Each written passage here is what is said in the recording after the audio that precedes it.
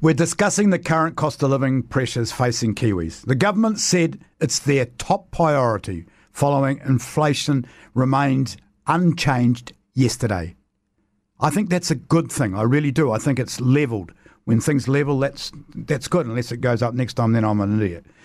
David Cameron is the manager of Wellington Budgeting Service at the Citizens Advice Bureau, and he joins me now. Good morning, David. Good morning, Nick. Good morning. You work with people right on the coalface. How badly are people hurting? Yes, as you quite rightly say, we usually see them when they're at the coalface or indeed at the cliff edge. They are hurting quite badly with the cost of living going up, cost of food. Every time they go to the grocery store, they're spending so much money. And also a lot of they maybe took out when the interest rates were a lot lower and the interest rates are going up, and they do find it very, very difficult to make ends meet. Do you have people come to see you that have got mortgages, own their own homes?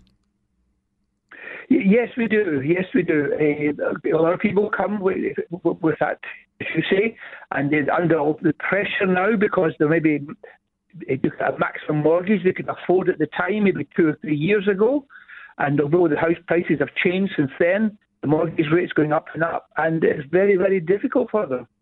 Often we have to suggest to them that maybe they take in a lodger, take in a flatmate to help with the costs. Taking the mortgage and the home part out of it, which we know is just ridiculous at the moment, what's the next thing that people are having the biggest struggles with? Yes, probably the increase in grocery prices. People are always quoting the increase in grocery prices. And we have an index that we use from Stats New Zealand, which gives an indication of what families of 2 or 3 people would expect to pay at the grocery store. And unfortunately, it doesn't bear much reality anymore. The prices are hiked up so much in the groceries that people often have to resort to going to food banks. How much do you have those figures off the top of your head? How much do they expect people to spend on groceries, a family of 2 or a family of 4? Yes. Let me have the figures just here. They do vary. They say about 140, 150 in urban Wellington for a family of 2. Wow. Okay. And how much has that changed in the last 2 years? I would say that with a family of 2, you'd be very lucky to get away with spending less than about $200 a week on groceries. So you're talking a 40% increase in 2 years, really, aren't you? If you're saying you're going from 140 to 200. Yes, yeah. Going on Stats New Zealand, a figure that's currently available, albeit it is a year and a half old, the latest stat from them. But the inflation in grocery prices has been so vast that people do have great difficulty making ends meet. And I've had quite a lot of the standard families that have to rely on food banks. We're talking to David Cameron. He's from the Wellington Budgeting Service. He's the manager of it.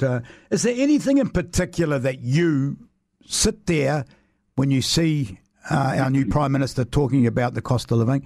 Is there anything that advice that you could give him to help him, our government? Yeah, basically they need to be aware of all the people out there who are suffering. I think that when you're in, perhaps MPs and people in professional jobs, they're quite unaware of the people who have difficulty every basic things. The rent is such a huge percentage of most people's income, whether they're beneficiaries or on a minimum wage. That there's so little left over for groceries. Right. David, keep up the good work. Thanks. I appreciate you talking to us. Keep up the good work. Gosh, it's just horrible.